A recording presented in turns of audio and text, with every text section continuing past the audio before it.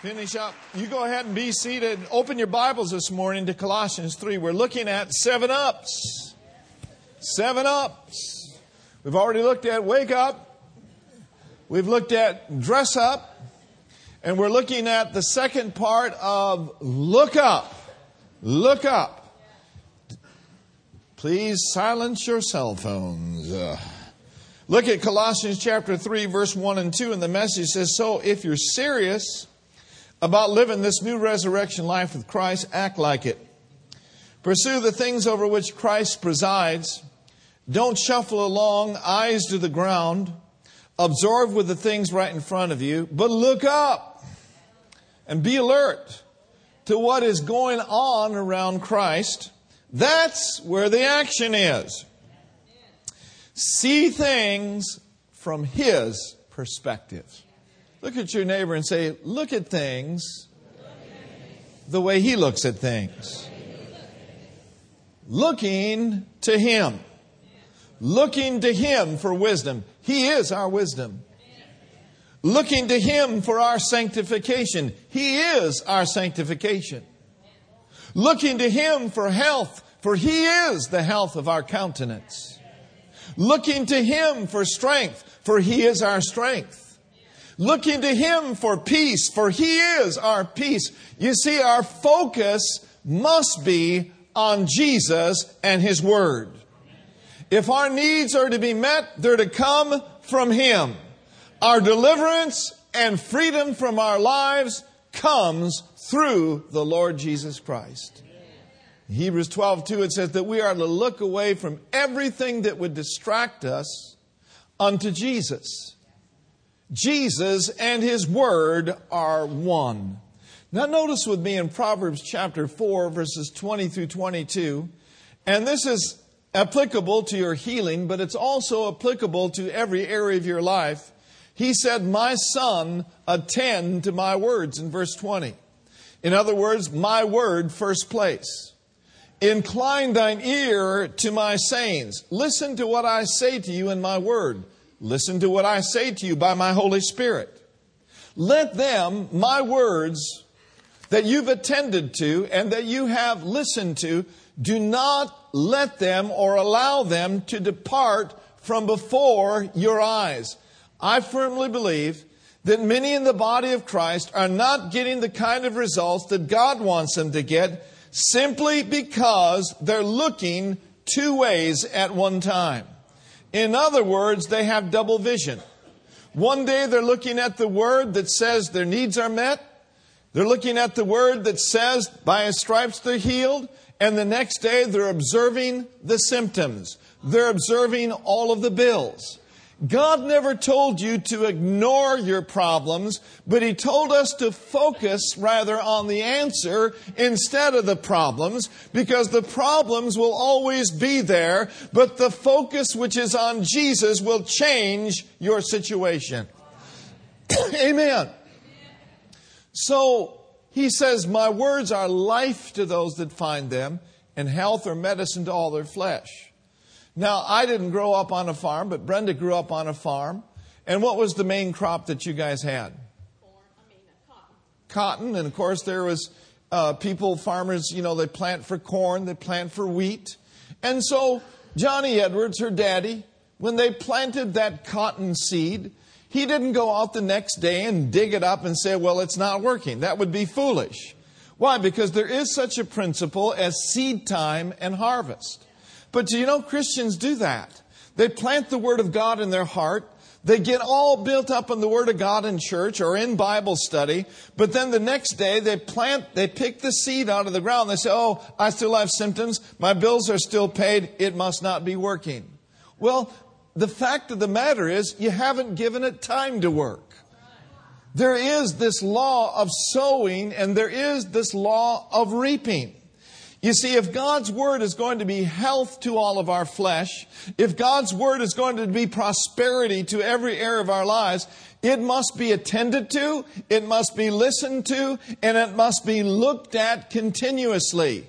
For as we look unto Jesus and look unto His Word, God performs His Word and watches over it on our behalf. Did you know this is the only book that He watches over to perform? Oh, what a grand performance there's going to be in our lives as we look unto Him. I want us to look at this in Numbers chapter 21 in a moment. But first I want you to look at 1 Corinthians chapter 10 and verse 11. 1 Corinthians chapter 10 and verse 11. Notice this scripture with me. It says, now all these things happened unto them for examples. Now what Paul is addressing here is he's talking to the church at Corinth, and he's saying, look, I want you to learn some things from understanding what happened to the children of Israel when they were wandering in the wilderness. They are an example to you, and they are an example to me. And they are written for our admonition, not only for the church at Corinth, but for the church in the Bay Area, upon whom the ends of the world are come. So this morning we're going to look at an example from the Old Covenant. Now let me say this. We do not get our doctrine from the Old Covenant. Many people have gotten in a lot of trouble making doctrines out of Old Covenant things that really no longer apply in the New Covenant. We get our doctrine from the New Covenant or the New Testament. And then once we get our doctrine from the New Covenant, we can look back to the Old. And in the Old, we see pictures which point us to the New. And that's what we're going to look at today. Everyone say, look up. Notice with me in Numbers chapter 21, verses 4 through 6. And they journeyed, speaking of the children of Israel, from Mount Or by the way of the Red Sea, to compass the land of Edom. And the soul of the people was much discouraged because of the way. Have you ever been discouraged because the way things were going? I guess we could lift up both hands. But at the time of this writing, they had been in the wilderness for 39 years and 5 months. It took them 40 years to enter in. And it was just 7 months before they entered in that they got greatly discouraged. And they expressed their discouragement through whining and complaining and through belly aching. I submit to you that many times right before your foot is entering into the land of promise, the enemy will bring great pressure and try to discourage you and keep you out of what God's got for you. But you don't have to let that happen. In spite of what's going on around you, you keep stepping, you keep walking, you keep praising, you keep thanking, and God will see to it that you get in. Amen. Hallelujah. Notice with me in verse 5. And the people spoke against God. You ever spoke against God? Not a smart thing to do. And against Moses. You ever spoke against the pastor? Not a smart thing to do. Wherefore have you brought us out of Egypt to die? Who's talking about dying? God never brought up death to them. For there is no bread, neither is there any water, and our soul loatheth this manna. You know, manna in the morning, manna at night, manna all day long. Yeah, you delivered us from the Red Sea. Yeah, you did this. Yeah, you did that. But what's up? That's the kind of attitude that opens up the door for serpents. And serpents are a type of demons, devils, and evil spirits. They opened the door through their complaining. They spoke against Moses. They spoke against God. And in verse 6, and the Lord sent fiery serpents. Now understand that those fiery serpents were something they were protected from for 39 years and 5 months. But all of a sudden, the Lord let the fiery serpents loose. Not from the Lord, but because they were out from under His protection, through whining and griping and complaining, the enemy got a foothold. So we see here, the Lord sent fiery serpents among the people, and they bit the people, and much people of Israel died. Not a good day. Verse 7. Therefore the people came to Moses and said, we've sinned. For we have spoken against the Lord and against you. Moses, please pray. Lord, Moses, please pray that those serpents would get out of here. And Moses said, I ain't going to do it. Moses said, no, you got what you deserved. Aren't you glad Moses didn't do that? Moses was a good leader. What did Moses do? Moses began to intercede. He began to pray for the people. And we see what happened in verse 8. And here's what the Lord told Moses to do. These are instructions from heaven. Make you a fiery serpent and set it upon a pole, and it shall come to pass that everyone, when they are bitten, when he looketh upon it, shall live.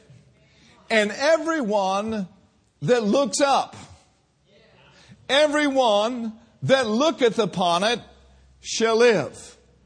There is an absolute connection between the serpent on a pole and the Lord Jesus Christ. Yes, even Jesus said in John 8, he said, even as Moses lifted up the brass serpent on a pole in the wilderness, so the Son of Man must be what? Must be lifted up. And so he's saying, that is a type of me. How in the world can that be a type of our Redeemer? A serpent on a pole? The fact of the matter is you and I were those serpents. You and I were the ones who yielded to sin. But Jesus Christ, our Redeemer, became sin for us, who knew no sin, that we might be made the righteousness of God in Him. And so this is a picture of the Master. This is a picture of Jesus. Everyone that looketh upon that serpent in the wilderness shall live. And everyone that looketh unto Jesus, the author and the finisher of our faith, shall be healed, shall walk in divine life, shall walk in divine prosperity. But there is a truth here that we need to grab hold of. If you don't look, if you don't gaze, if you don't expect anything from Jesus, that's exactly what you'll get. Nothing. Now I want to look at verses 8 and 9 in the Amplified. Say with me, He took my place. 8 and 9 in the Amplified of Numbers chapter 21. We notice this, and this says it very accurately and very clearly so that we can get a good picture of it. Numbers chapter 21, verse 8 and 9 in the Amplified version. And the Lord said to Moses, make a fiery serpent of bronze and set it on a pole. And everyone who is bitten, when he looks at it, what shall he do? Now, what was the people's part? The people's part was to look. Okay? What was God's part? God's part was to make them live. It is not your responsibility to heal yourself. It is not your responsibility to meet your own needs. It is not your own responsibility to save your sons and daughters who have gone astray. Our responsibility is to keep looking unto Jesus. Now notice with me in verse 9. This is awesome. And Moses, verse 9, and Moses made a serpent of bronze and put it on a pole. And if a serpent had bitten any man, when he looked to the serpent of bronze, now notice this is how he looked. And this is how we are to look. Number one, attentively. In other words, paying absolute close attention to what has been raised up. Number two, expectantly.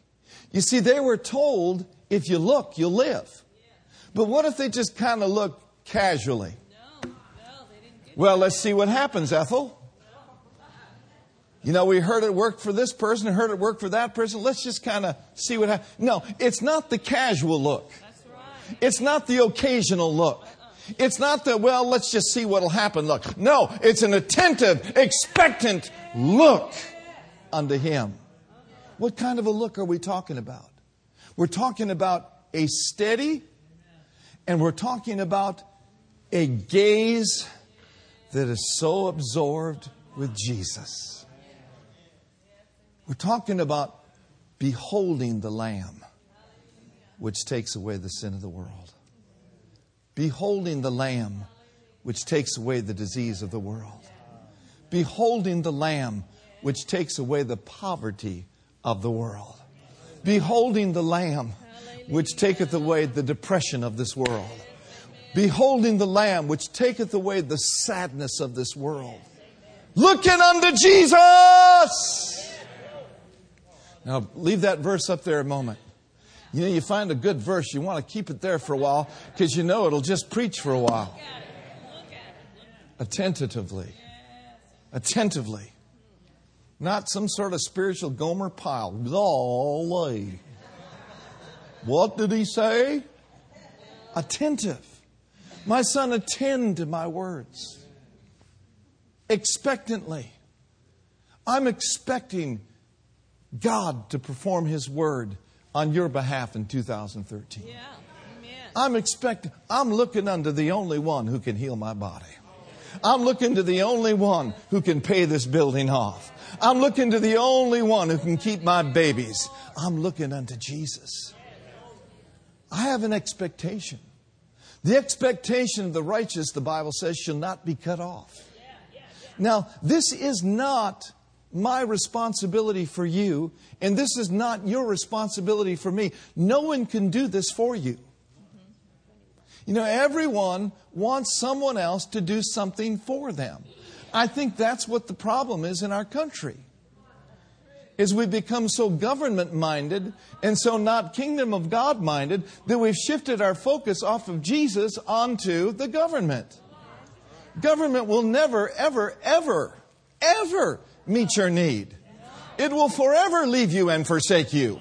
But my God said, I will never leave you. I will never forsake you. Are you here today?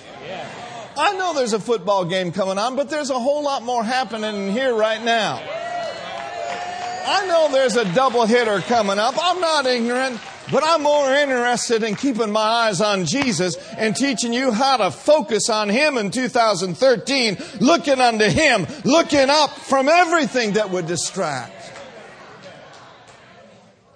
Attentively, expectantly. What are you expecting tomorrow morning? More of the same? You ought to be expecting promotion. Expecting increase. Somebody says, well, I just got laid off. Well, expect something better. Well, I just got out of a bad relationship, a nasty boyfriend. Well, expect someone better to come along. And don't look for the right thing in wrong places. Thank you, Jesus. Woo, hallelujah. This is what happens sometimes. We look in the wrong place for the right thing. No, you got to be in the Sheka Mastaya. You got to be in the right place at the right time for God to bring you the right thing. Amen? And so it happens to be a matter of positioning. I can't do this for you. You can't do it for me. I have to be attentive myself. I have to be expectant myself, and so do you. This is our responsibility. I love this. Now, with a steady, not one day up, not one way down, not one day almost level to the ground, but steady and an absorbing gaze. When they did that, they lived. And friends, when you do this, you will live. You will see God do in you and for you and through you what you could never do in and for and through yourself. Everyone say, I'm looking. I'm a-looking unto Him. No double vision. Now let's look at Matthew chapter 14. Now, we see this as a picture in the Old Covenant. Now we see Jesus in the New Covenant. We see Jesus in Matthew chapter 14 and in verse 222. And straightway Jesus constrained His disciples to get into a ship and to go before Him unto the other side while He sent the multitudes away. Now, mark this right down. When Jesus sends you away to go to the other side, He doesn't intend for you to drown in the middle of the lake. Okay? He says, you're going to the other side, guys. But he never said there won't be any problems on the way over. Okay? Now notice in verse 23. And when he had sent the multitudes away, he went up into a mountain apart to pray. And when the evening was come, he was there alone. But the ship was now in the middle of the sea, tossed with waves, for the wind was contrary. And at 3:00 in the morning, I learned in the first service, Jesus went unto them walking on the sea. Isn't that awesome? The one who said, you're going to the other side, walked on the sea. He walked on the water. Anybody tried that lately? I'm telling you, without a word, you'll drown. You just go to a pool someday, go to a public pool or go to a club that you belong to and just get out there and say, you get the music right. Oh,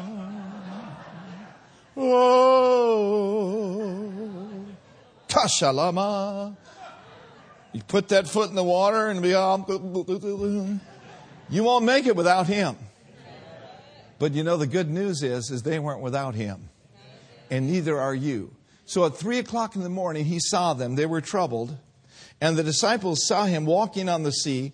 And they were troubled, saying, it is a spirit. And they cried out for fear. They were afraid. But right away, Jesus spake unto them, saying, guys, cheer up. It is I. Be not afraid. In other words, guys, it's going to be okay. It's me. I told you we're going to the other side. Chill out now. You're going to make it. Notice next verse. Peter answered him and said, Lord, if it is you, bid me to come unto thee on the water. And he said, what? Get the picture. Middle of the night. Jesus is walking on the water. Peter had enough boldness to say, if it's you, call me to come. And Jesus said, come. Isn't that awesome? On one word, Peter got out of the boat and walked on the water. One word from heaven can change your situation forever. One word. But we've got more than one word. If Peter could walk on the water with one word, you can pay your PG&E bill with 66 books.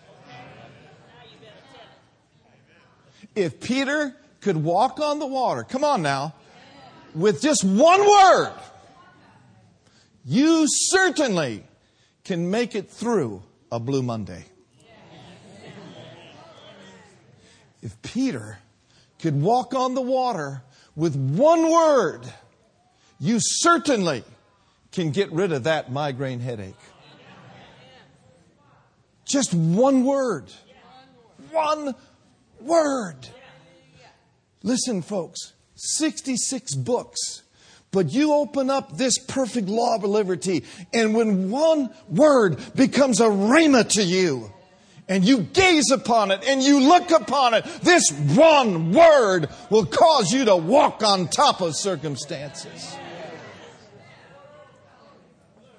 That's why I encourage you to let the word of Christ dwell in you richly.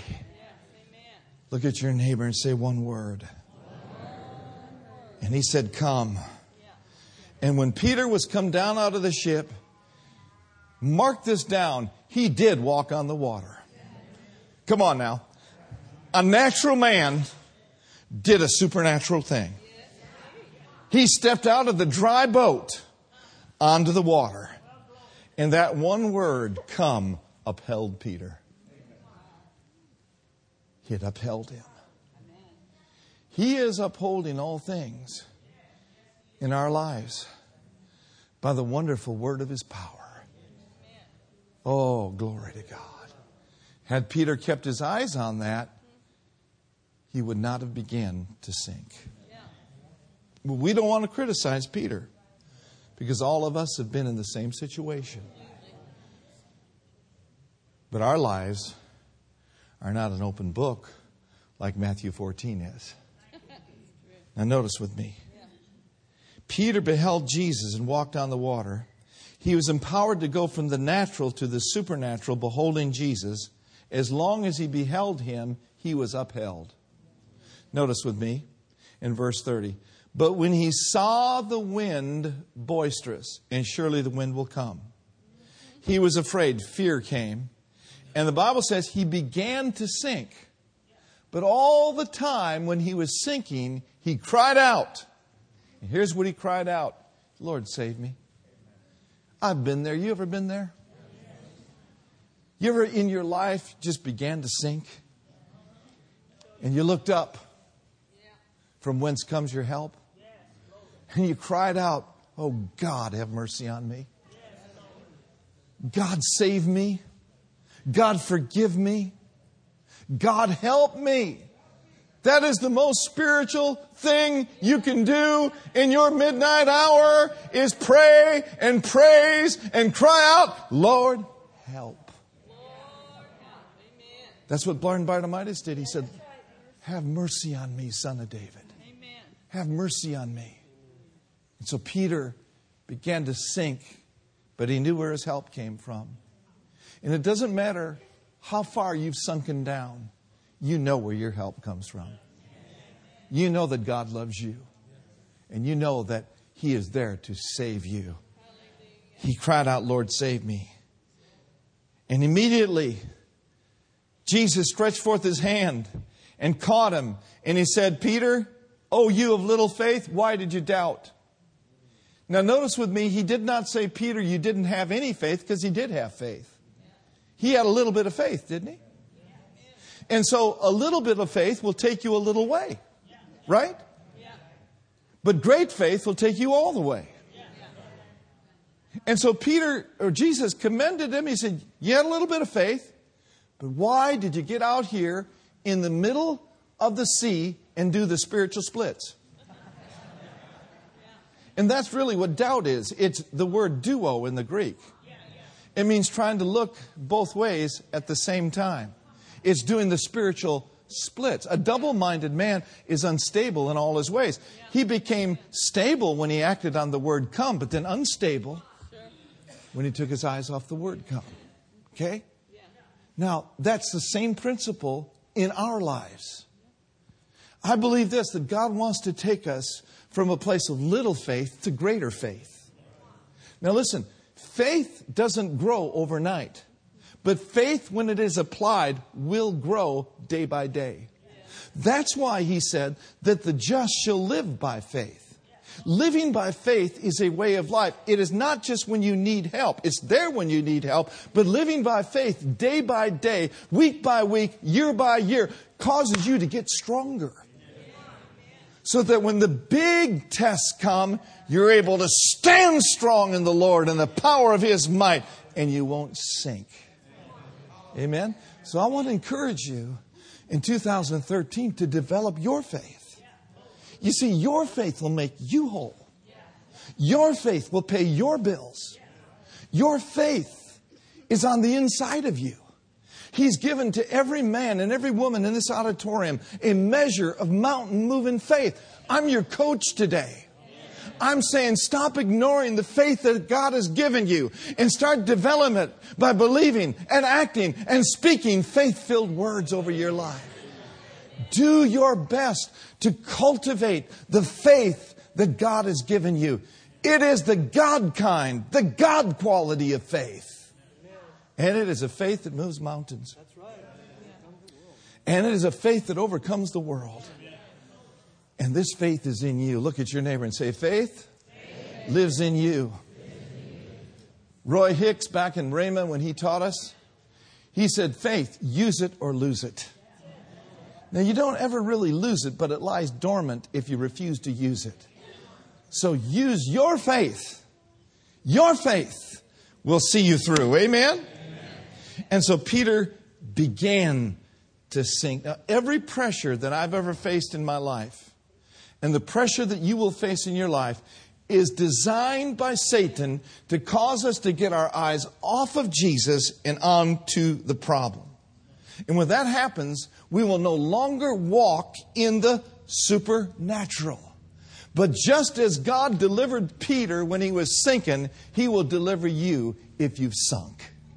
Now notice, here's a verse of Scripture that'll cause you to shout. Look at Jude, verse 24. Are you still here? Jude 24. Notice this scripture. Glory to God. Everyone say, look up. We're not looking out. We're not looking down. We're looking up. Jude 24. Somebody says, well, Pastor, I've fallen so many times. I just don't know whether the Lord will forgive you. You don't know the love of God. That's right. I've fallen over the same thing 1,000 times. Fell over it last night. Well, listen, the blood of Jesus is stronger than that. And if you will tap into the grace of God's keeping power through your faith, you won't have to yield to that sin anymore. I know I'm preaching good. Just some of you don't know it yet. Jude, verse 24. Just hang out for a minute. Now, unto who? Unto who? Unto Him. Not the medication. Not to the 12-step program. God may use all that. But now unto Him. What's He able to do? He's able to keep you from falling. That thing that you've yielded to time and time and time and time and time again, too many times to count, He's able to keep you from falling. Not only is He able to keep you from falling, but He's able to present you, this is good news, faultless before the presence of His glory with exceeding joy. You remember the offering scripture we used? He's able to keep you intact, spirit, soul, and body till He returns. Well, He is also able to keep you from falling and to present you in His presence with great joy. Hallelujah. Hallelujah. So I just came by here today to encourage you a while. I'm here to encourage you to keep your eyes on Him. Now, how many of you know that if we look at the stuff around us, we'll sink? Huh? Anybody ever had that sinking feeling? Okay. I've had that sinking feeling before. You know, a circumstance, a bad report, and all of a sudden in your heart you go, oh. But you know, He's the glory and the lifter up of your head. Amen. Yes, He is. But we've got to position ourselves to be in a place of encouragement for Him to encourage us and to lift us. Yeah. When you're sinking, stop thinking the wrong thoughts. When you're sinking, start thinking the thoughts of God. When you're sinking, look up. And then when you've looked up, speak up. Speak forth what the Word says about your situation. And then you'll be back on level ground, and you'll be back following the Spirit of God in your everyday life. You see, there's a connection between looking up and speaking up. You know, when pressure comes to us, the thing that the enemy wants to do is he wants to connect your tongue with the pressure. Man, I feel lousy today. I just don't know what I'm going to do. I've got $5,000 worth of bills and they seem like $5 million. I just don't know what in the world we're going to do. We might just get foreclosed on. I don't know how in the world we're going to make it. You see, the enemy just dances with glee at those kinds of words. Because that's looking down. That's wearing a frown. And that's speaking words of doubt and unbelief. But you can train yourself as you're looking up to speak up. You can school yourself in faith. You can say what God's Word says regardless of what your body says. You can say what God's Word says regardless of what Walmart or Wall Street says. Train yourself to speak the Word of God. School yourself into faith. What do you mean, school yourself into faith? That means every day. How many of you went to school before? Okay, we all went to school, right? Some of us went to school longer. Some of us had short breaks from school because we were expelled. But what do they do in school? In school, they teach you. They train you. How did you learn how to spell? You were trained. How did you learn arithmetic? You were trained. Training took a process of time. You had to position yourself under your teacher to be trained. The Holy Spirit is our teacher. He is our trainer. And we are in the school of the Spirit. And our teacher will instruct us how to speak the word only. Now, you're going to miss it. You're going to foul up. But through the process of training, if you will just stay under the tutorage of the Holy Spirit and the Word of God, sooner or later, when the pressure comes, immediately out of your mouth will the Word flow. That's it. Amen. Immediately, the Word will it'll come out. It'll be like a faucet. You won't even have to think of it because it's out of the abundance of the heart. The mouth is going to speak. I don't have to think to count to 10. It's automatic. And you won't have to think to say, by His stripes you were healed. It'll become automatic. You won't have to think how to say your God, supplies all your need according to His riches and glory by Christ Jesus. It's just automatic. But if you're going to waste time, you're going to while away, you're going to be over in the corner with the rest of the spiritual dunces. It's true, though. Yeah. It's the truth. It is true. I've been over in that corner before. Anybody ever had to stay after school? Okay, Mr. Thomas, write on the board 100 times. It'll do us good to speak up, to say what the Word of God says, to get our eyes off of the circumstances onto Him. I got to step into the supernatural in 2013.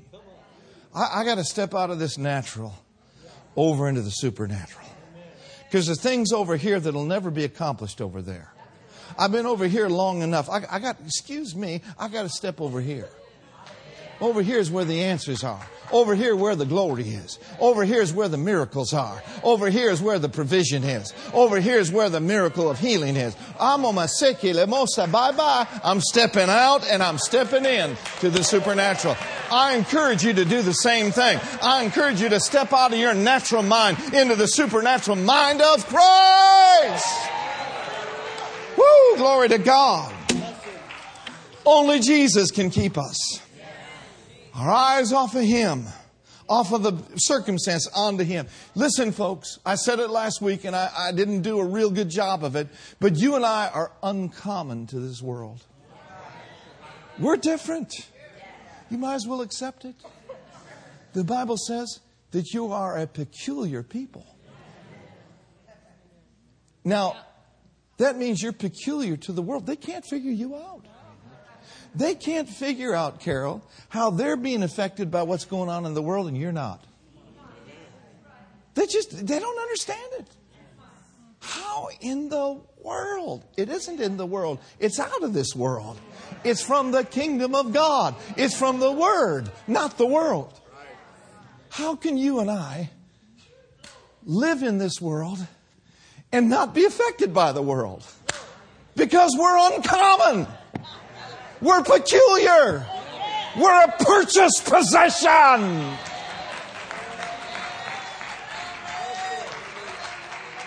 Peculiar in the Greek means you're a purchased possession.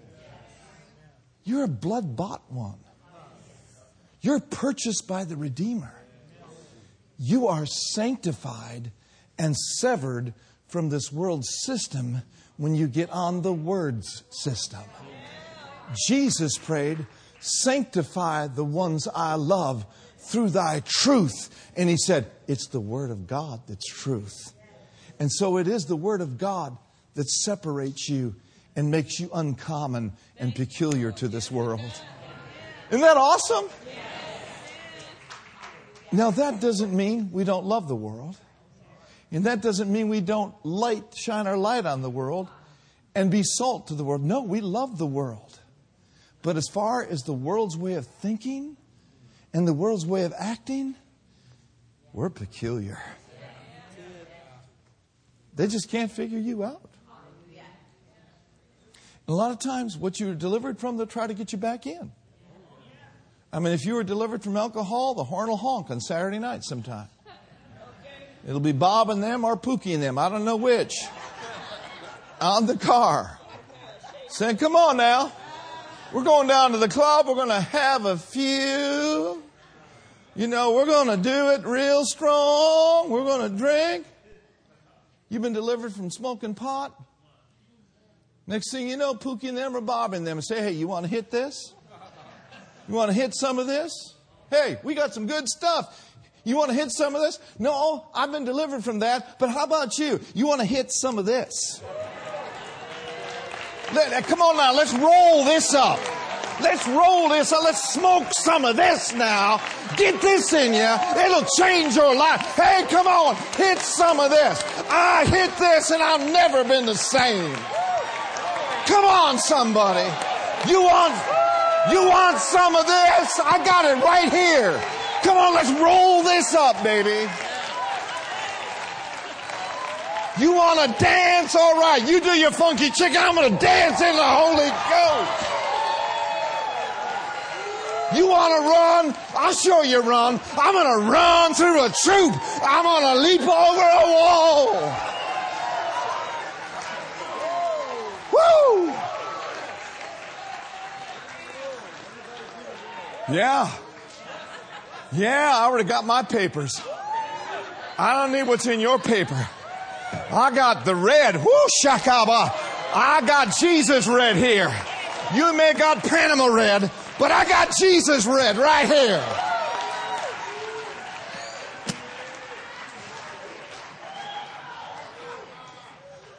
You're uncommon.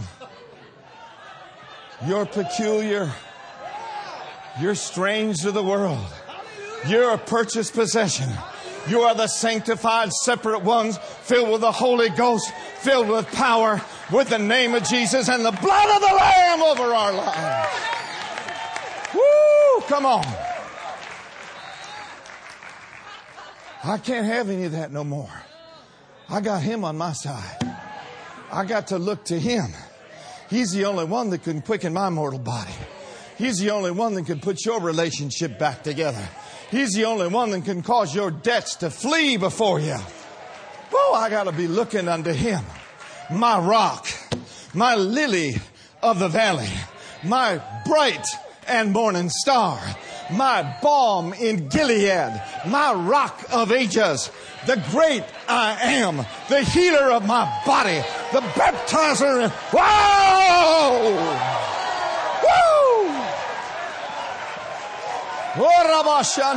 Come on, let's stand up. Stand up, everybody. Woo, glory. Woo-hoo. The great I am, my balm in Gilead, my healer, my baptizer in the Holy Ghost, the one who comes into my cell in the midnight hour with His glory and power and causes my bands to be broken. The one who cleanses my mind, cleanses my blood, keeps every organ and every tissue of my body functioning normally. The one whose eyes are upon me. The one who keeps my babies, saves my life, pays my buildings off, gives me peace where there's no peace, gives me joy when I ought to be crying. I got to look to Him. I got to look to Him. I got to look to Him. I got tired of looking down here. I'm looking up to the author and the finisher of my faith. And He is no respecter of persons. He's your author. He's your finisher. If He's got the beginning and the end in place, He'll take care of the in-between. Shekabasata. He'll take care of the in-between. He'll take care of the in-between. Well, I don't know what else to do but shout. So let's shout. Glory to God. Glory to God. Woo! Yeah, we're looking to Him, Pastor Tom. Yes, we are. We got our eyes in the right place. When your eyes are in the right place and you've tapped into this grace through your faith, oh, the grace of God will be all around.